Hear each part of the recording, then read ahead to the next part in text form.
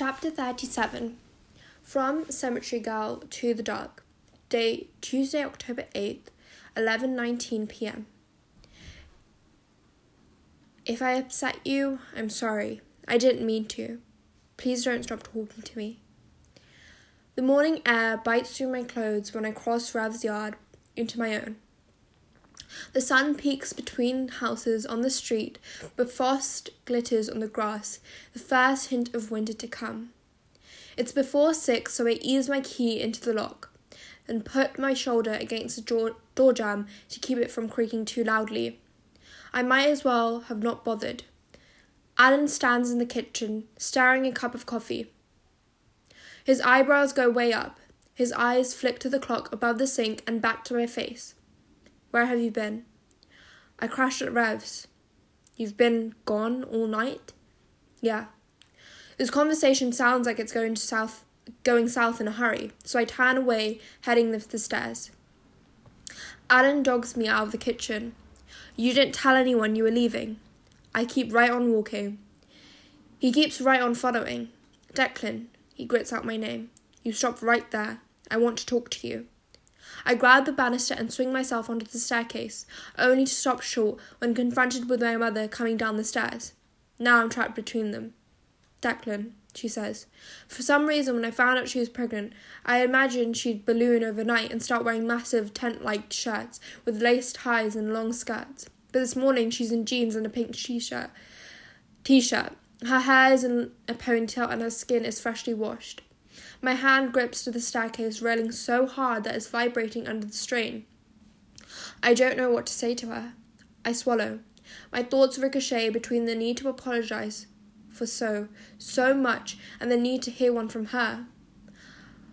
My eyes flick over her form again. She's never been tiny, but she's not what you'd call fat, either. Mum-shaped, I guess. The shirt is loose, but not ridiculously so. If I hadn't been arguing with Alan in the ER 2 nights ago, I wouldn't believe she's pregnant.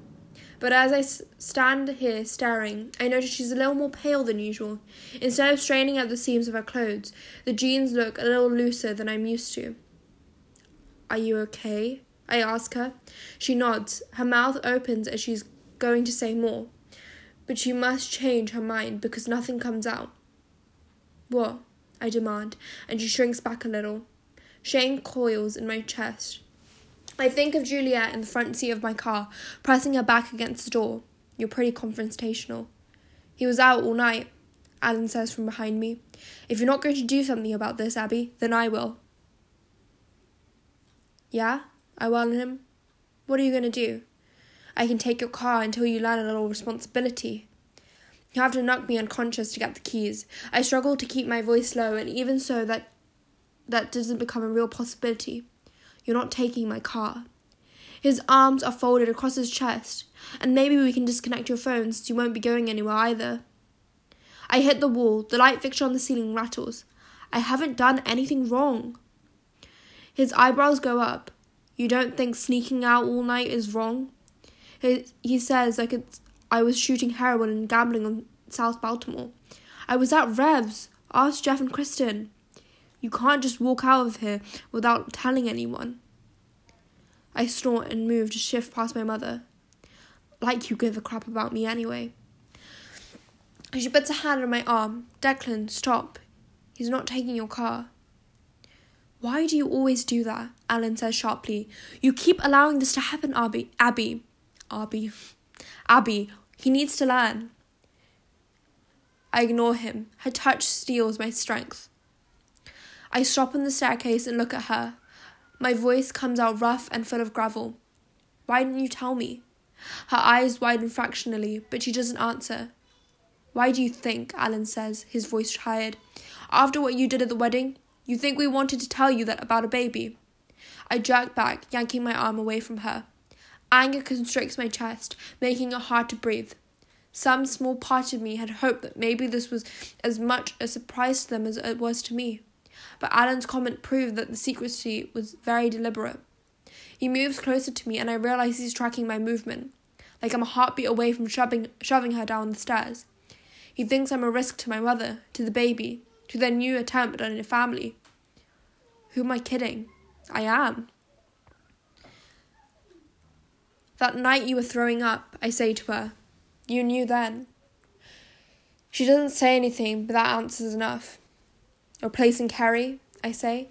She flinches like I punched her in the gut. Her eyes glisten with sudden tears. I hate myself right now. Maybe you should keep going, I say, continuing to move past her, finding no resistance. Maybe you'll get a boy next and you can place me too. A sob breaks free from her chest. Alan swears. We should be so lucky.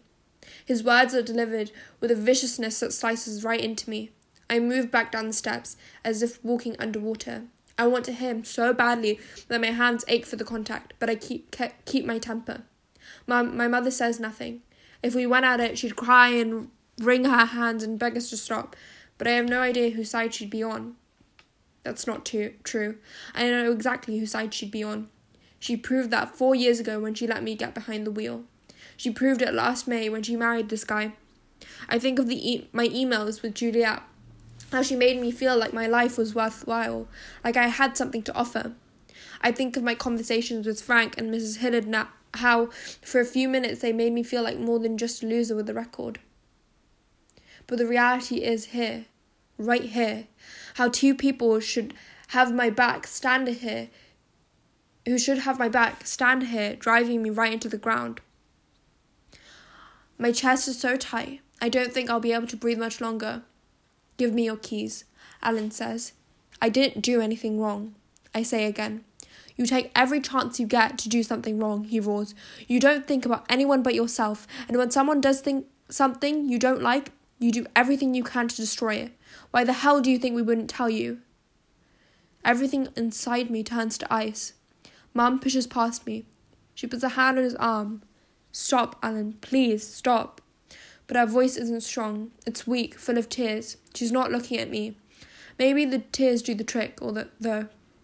Alan swears and turns away, storming into the kitchen. My body has gone numb. I'm frozen in place. I don't think I can move. She turns around to look at me. I'm taller than she is, but standing 2 steps above her, she looks tiny, microscopic.